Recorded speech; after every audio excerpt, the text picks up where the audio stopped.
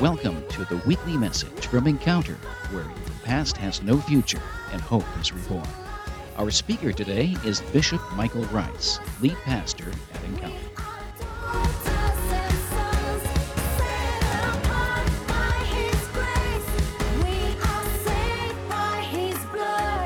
I want to take a few minutes and share with you what I know that God has put in my heart to share with you today. Simply entitled, "The Lesser Light Will Rule the Night." Genesis 1:16.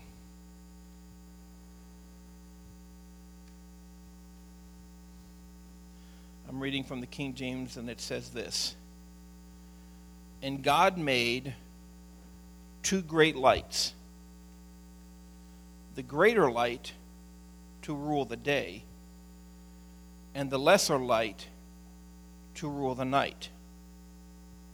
He made the stars also." Would you stretch your hands this way and pray with me and for me? Father, I just want to unburden my heart with what you've burdened it with. Holy Spirit, you're the real teacher. You're the one who guides us into all truth. We just release you to do what you do so well. This morning's message was dependent upon me. We've already failed. But if we lean to you, Father, then you through your Spirit, can do wonders in our hearts. And so we do that. I bind everything that would hinder, Father. And I declare this word to be true, that no weapon formed against us this morning shall prosper.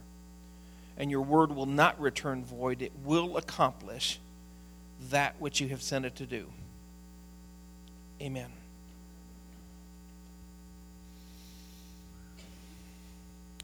God made two lights, the greater to rule the day and the lesser to rule the night. We know that this is early in Genesis, but it would be foolish to think that he was pointing out the obvious. How many knows that God does not point out the obvious? Anybody ever had an obvious question posed to you?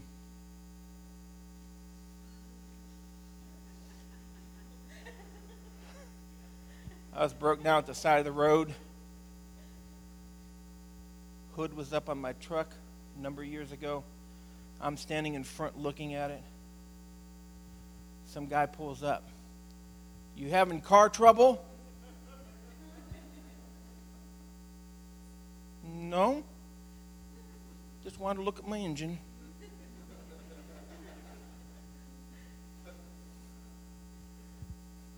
I figure if he's going to ask that kind of a dumb question, how much help is he going to be? You know what I'm saying? Just long, thin one on the right. Just go ahead and leave.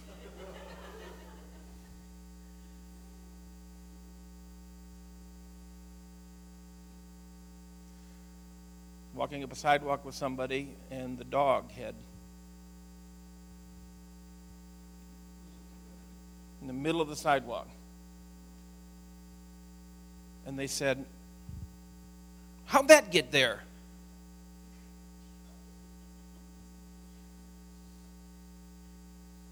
I don't have time to explain. It's there. It's there. Deal with it.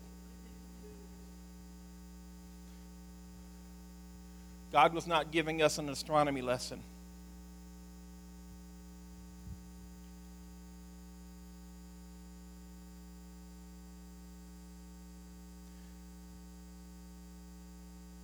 Jesus himself said to work while it is yet day, because the night is coming when no man can work.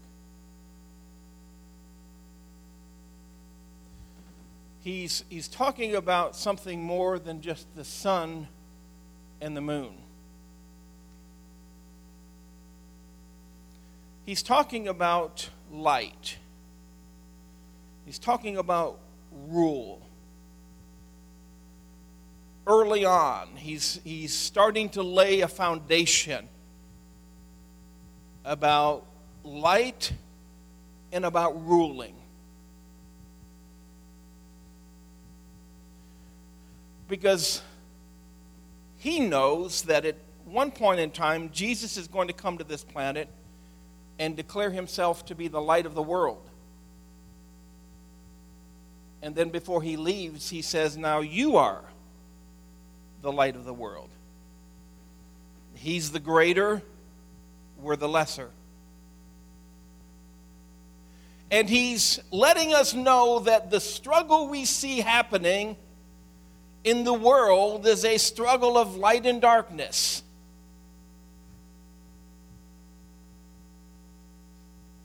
It's not a struggle of blacks against whites and whites against Hispanics. It's not a struggle against Democrats and Republicans. Though you can see the real struggle show up in those relationships, that isn't the struggle. The struggle is about who's going to rule, dark or light. Is darkness going to have its way, or is light going to have its way? And he established this truth.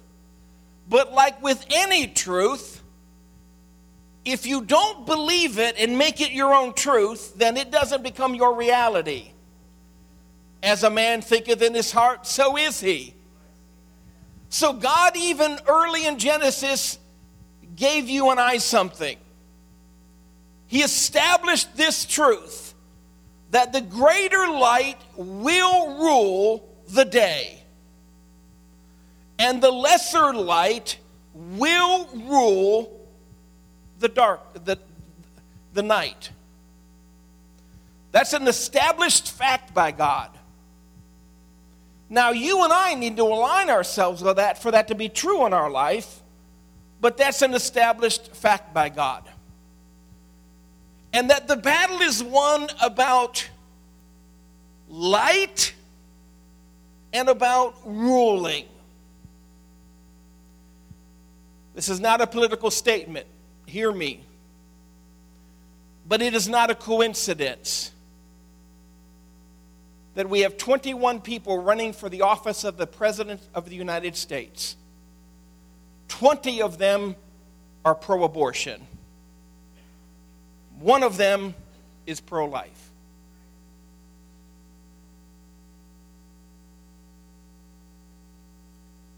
Just earlier this week, there was an invitation sent out by one political party embracing all of those who are not bent with religion, as if being a Christian is a bad thing. Who's going to rule the night? It's a battle of darkness and light, and who's going to rule? And the only way that darkness rules is through the absence of light.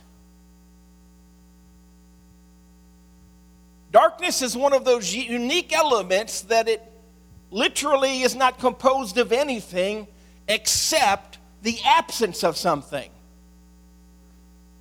Think about that for a moment. You cannot put anything together to produce darkness. The only way you produce darkness is to extract light. If we wanted to make it dark in here, we would not only turn out the lights, but we would cover the shades and put blacking material over the windows and things around the doors, and every place that light would try to seep in, we would cover it, because that's the only way you create darkness, is to extract light. And the only way for there to be darkness is for there to be an absence of light. And so I find it intriguing that we Christians sometimes are the loudest voices speaking about the darkness that is enveloping our world when we're the light. The only way the darkness can come in is for you and I to step back. The only way for the darkness to come in is for you and I to be quiet. For you and I, even Jesus himself said it, is for you and I to hide our light under a bushel basket. To consciously choose to not let your light shine. I know it was a kid's song, but it might help us to go back to singing, "This little light of mine, I'm going to let it shine. This little light of mine, I'm going to let it shine. This little light of mine, I'm going to let it shine. Let it shine, let it shine, let it shine." Because it's only when we refuse to shine that there comes darkness. There is nothing darkness can do against the light. Where's my water?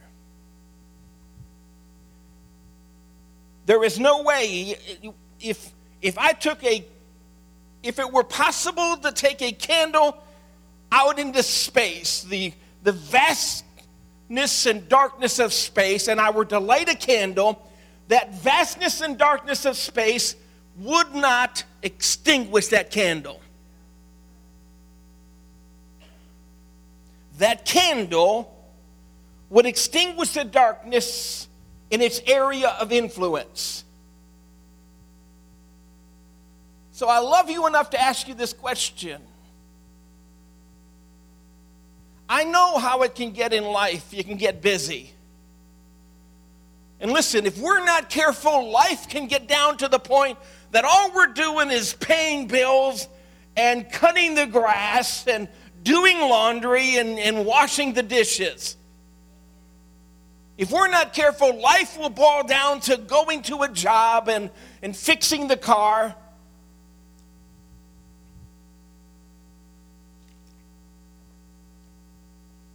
So I ask you, is your light shining?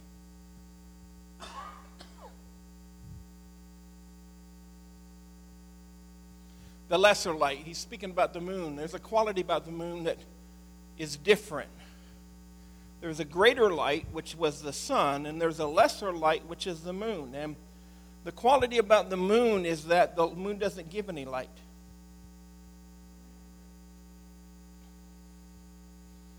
It only reflects.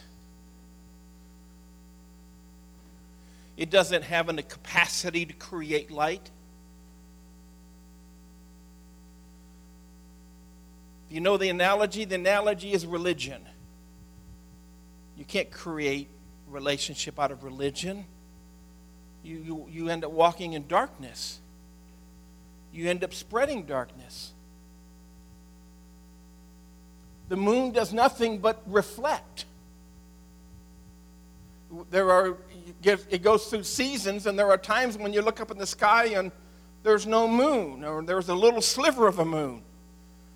And other times you look up and there's a quarter of a moon or a half of a moon. And I think we all know that the moon isn't just up there in pieces.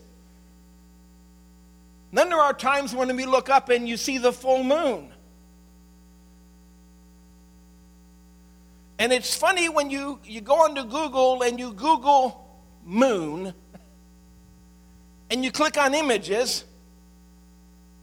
There's no images that I found in the first 3 pages of the moon when it's just a sliver or gone. They're all big pictures.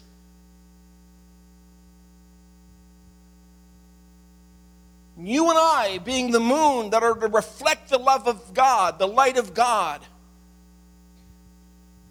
You see, it's called the lesser light because, number one, it doesn't have any light, but it only reflects what the sun gives. And I want to tell you something. God is looking for people who know they're nothing. Got nothing to give, but they're here to reflect God. I shared the story with you before. I won't go into all the details, but here recently we had a chance to pray with a lady in a store. And prayed with her, and instantly physically, her miracle manifested. When I'm done praying, she looks at herself and it's fully manifested. And she looks at me and she says, "Who are you?" And I said, "Who I am could not be more irrelevant to this conversation. Here's your takeaway. There's a God in heaven who loves you. And he's the one that touched you. He's the one that reached down here and saw you in your need. And he's the one that directed me to come over and simply be the conduit for his glory and his love to hit you." That's what you need to take away from this. That's what happened. It's not about a man or a woman. It's about God. And God is looking for a people, if they will just humble themselves and pray and seek his face and turn from their evil ways, then he will hear from heaven and forgive our sins and heal our land. Then he can shine on us. You see, when you're full of yourself, or you're full of religion, or you're full of agenda, then there's no shining going on. You're just a little sliver of a moon. If the only time you shine is when you come to church, we used to call it hypocrite. We should still call it hypocrite. It's a good word. You hypocrite. Don't judge me. Jesus called people hypocrites. All right? I'm being like Jesus. My wife and I have endeavored in all of our ministry to just, we're never going to be perfect. We just endeavor to be real. Just be real. I encourage you, if you're going to be ugly at any time during your week, be ugly in here. Being at church ought to be your ugliest. Fake it out there until you make it. But then get ugly in church so God can fix you. Amen? Be real, be honest, be open with God. Throw yourself at him. Go after him with all that you have. Don't be that little sliver of the moon in the sky that you shine a light a little bit. I would have gotten saved years earlier than I did. I had a man in my life. He was a friend of my brother's. His name was Jim. And my brother had gotten saved, and Jim was saved. And I'll never forget them sitting on the front porch of Jim's house, and they're talking to me about my need for God. And man, I was right there. Anybody know what I'm talking about? I mean, I was right there. But I wasn't decided. And I said, guys, I just got to chew on this. Jim is a very fatherly type of figure. He said, I understand. Jim also knew that I owned a company. I had some pretty unsavory guys that worked for me at that time. And Jim goes, anyway, I can spot some weed from one of the guys that worked for you?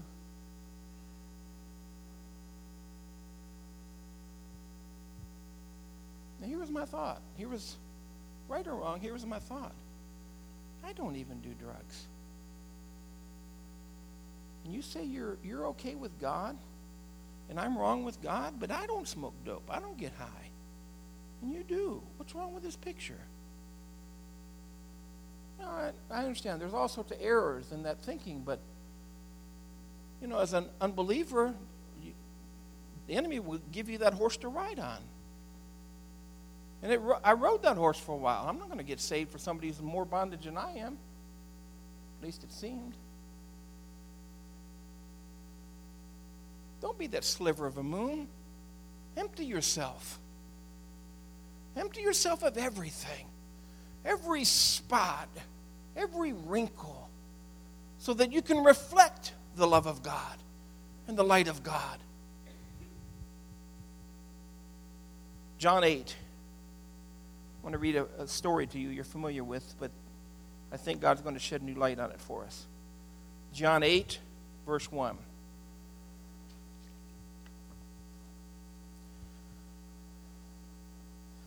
Jesus went unto the Mount of Olives, and early in the morning he came again into the temple,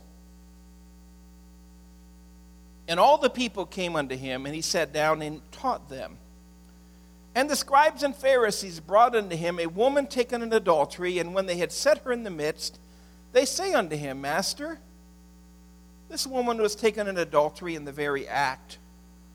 Now Moses in the law commanded us that such should be stoned, but what sayest thou? This they said, tempting him, that they might have to accuse him. But Jesus stooped down, and with his finger wrote on the ground, as though he had heard them not. So when they continued asking him, he lifted up himself and said unto them, He that is without sin among you, let him first cast a stone at her. And again he stooped down and wrote on the ground. And they which heard it, being convicted by their own conscience, went out one by one, beginning at the eldest, even unto the last. And Jesus was left alone, and the woman standing in the midst. When Jesus had lifted up himself, and saw none but the woman, he said to her, Woman, where are those thine accusers? Hath no man condemned thee? She said, No man, Lord. And Jesus said unto her, Neither do I condemn thee. Go and sin no more. And too often the people stop reading right there, but the story continues. Then he spake again unto them, saying, I am the light of the world. He that followeth me shall not walk in darkness, but shall have the light of life. Here's what happens. He goes to the temple. That's kind of their answer for the church back in the day. When you really want to get the truth in a message, you really want to slow down and allow the Holy Spirit to illuminate every detail. He's going to the temple. He's going to the church because he wants to talk to the church people. Are you ready? So he's aiming at us. And he's in the church. Somebody says, well, he didn't bring the woman. He knew she would be there. He knew what was coming down. He's in the temple teaching, and they bring a woman to him and says, the law says that she should be stoned. He knows a trap, but he also knows an opportunity. Actuality, the Bible doesn't say she should be stoned. Go back and read it. She was caught in the act. You know what that means? There were two. And when the law was given, it was said that when they were caught in the act, they should be stoned.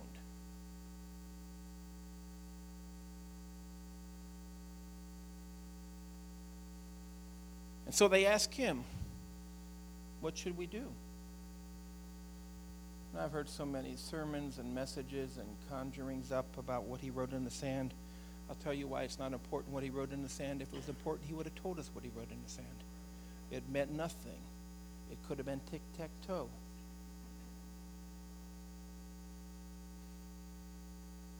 It's irrelevant. Then he says something. You can't miss this. He said, He that's among you without sin, throw a stone at her.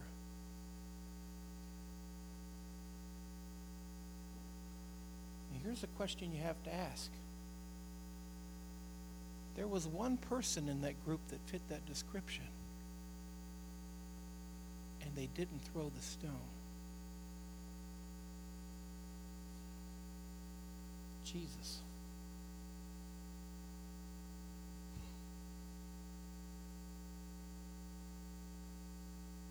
Why didn't he throw the stone? Because he was going to show us a new and better way.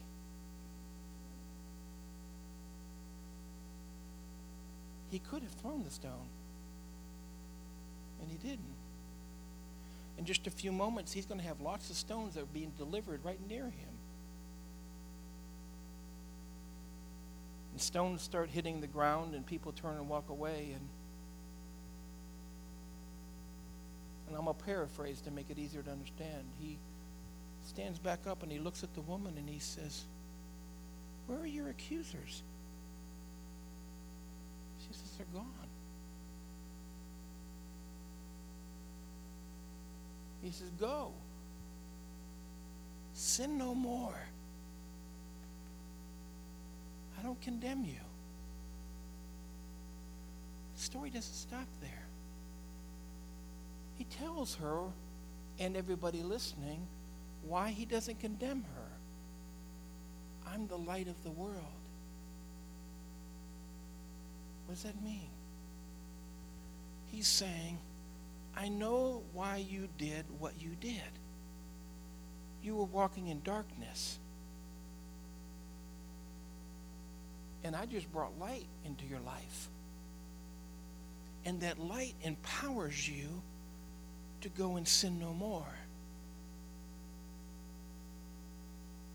He's establishing something that the light will rule the darkness.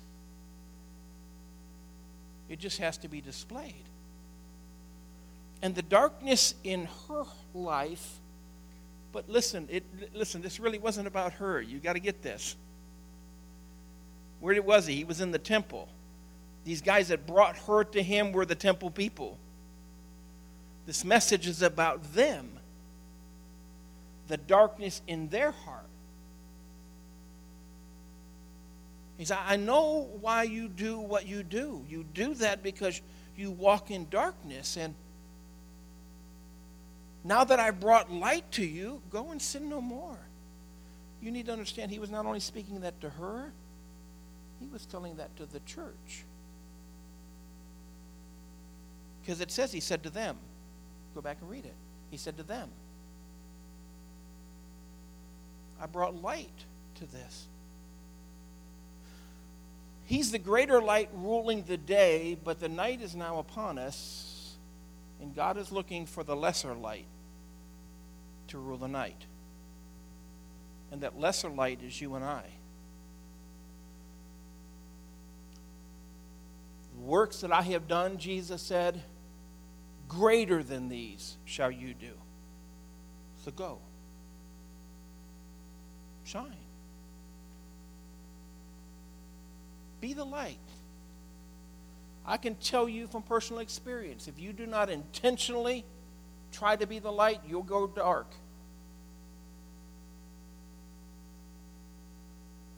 If it's not intentional, if you don't purpose your heart, last number of years of my life, nearly every day, I pray this to God. Put me in front of somebody I can share you with. Give me something to say to somebody. Let me do something that helps somebody. And if you're not intentional about being the light, you'll grow dark. You'll get up and you'll go through your day and you'll get done at the end of the day and your garage is clean and the grass is cut and the bills are paid and the wife has been hugged and you've played with the kids, and as good as all that may be, people without God do all that. But we're more than that.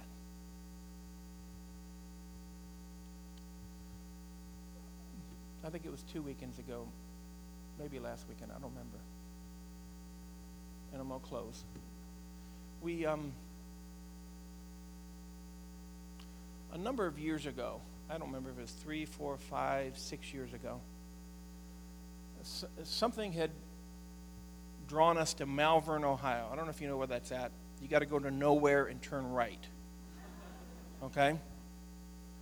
It's about an hour.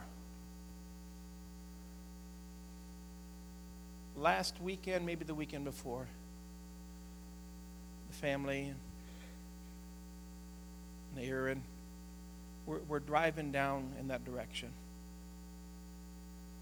I think it's the next time that we've ever been down there.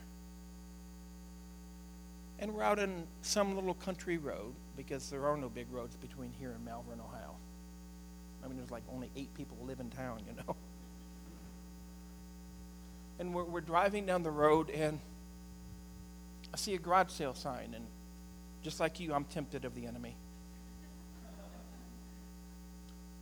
Anybody else like a garage sale? Yeah, my people. But we're kind of on our way to someplace, and we got a later start than we wanted to, and it's taking longer than we wanted it to take. And I'm doing 55 miles an hour down this little country road, and there was a little sign that said garage sale. And for a split second, I was tempted. And I just kept driving, and just no more than got past it, when I felt the Holy Spirit start to tug on me. So I take my foot off the accelerator, and the Holy Spirit says, we told him we'd be back. What? I'm slowing down? I said, I want to go back to the garage sale. I feel like we're supposed to go back there. And I turn around driveway, and we drive back to the house, and I'm thinking, we told him we'd be back. I pull in the driveway, and then it looks familiar. It's a house that sits a little bit off the road. It's not well kept up. Everything's overgrown. You can't hardly see the house from the road. It's pretty junky. It's one of those garage sales that they probably set up every weekend. How many know what I'm talking about? Trying to sell you that old VHS player and a couple of tapes to go with it. And I remember the story. Gail Bess reminded, she remembered it first, and she started to tell me, and then I remembered the story. We had been there years and years ago. And we had stopped at the garage sale, and we learned that this couple, his name was Paul, her name was Mary Lou, both of them had cancer. And she was in the house, and she was all but bedfast with the cancer. And as he shared his story, that just our heart broke for that. And I asked him, I said, would you mind if we prayed for you guys? He's the only man in my life of 35 years of ministry who's ever told me no. He said, no, I don't believe in that. I said, you don't need to believe in it. I do. And if we pray, and then he went on to tell us why he doesn't believe. 30 years earlier, his daughter had gotten killed up the road being hit by a train. And he found her. And ever since that day, he's been bitter at God for killing his daughter.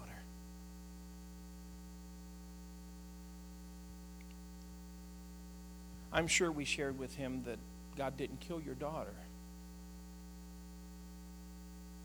He's a God of life and not death. I remember I pushed him to let us pray for him and his wife. I said, it's not going to cost you nothing. It's not going to hurt. He refused. We got ready to leave, and I felt prompted of the Holy Spirit to tell him, listen, buddy, we'll be back. And I honestly forgot all about it until last weekend. We're driving down the road, and I see a garage sale sign, and the Holy Spirit says, we told him we'd be back. The we is me and Gail Beth and the Holy Spirit.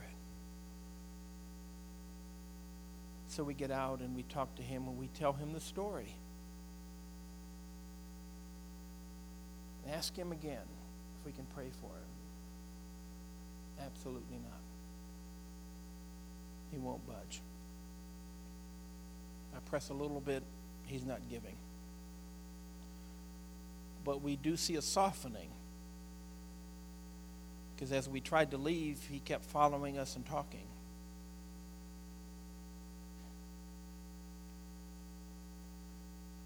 How does that fit into this message? I don't know, but why us?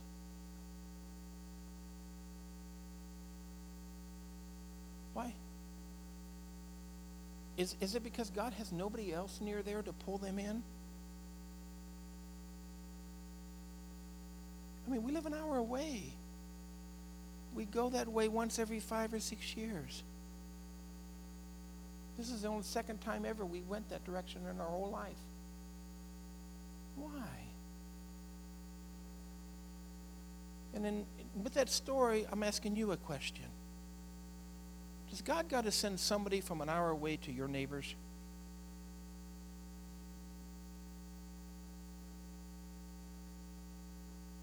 Come on. Do your neighbors know? I love you, church. Jesus said, if you love me, keep my commandments. If. He told us to go. Let your light shine. He told us to let our light shine. Does God have to send somebody from an hour away? And surely he's got to have better people than me and Gail Beth to send. I mean, that's a lot of people in an hour circle of Malvern, Ohio. Things cannot be that pathetic in the body of Christ. That's what you got? I mean, it's like looking at David's fantasy football team. You got to be kidding me. Why would you pick those guys? At least Jeff picked guys with good-looking hair, okay? That was Jeff's criteria. He knows nothing about football. He said, I'm going to pick this guy. He's got good hair. That's a good plan, Jeff. Run with that. Can't wait to play you this year.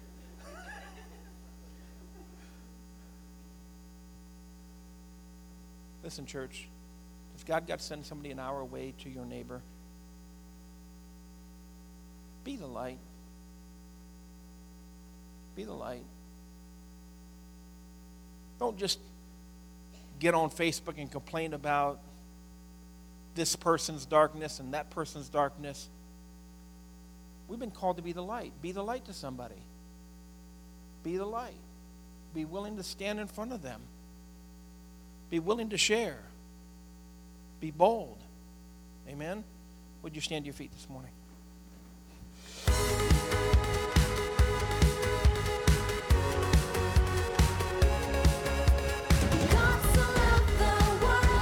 That's Bishop Michael Rice, lead pastor of Encounter. More messages from Pastor Rice are available at our website, godenc.com. You can subscribe to our regular podcast through our website or on iTunes. Find us on Facebook under Encounter.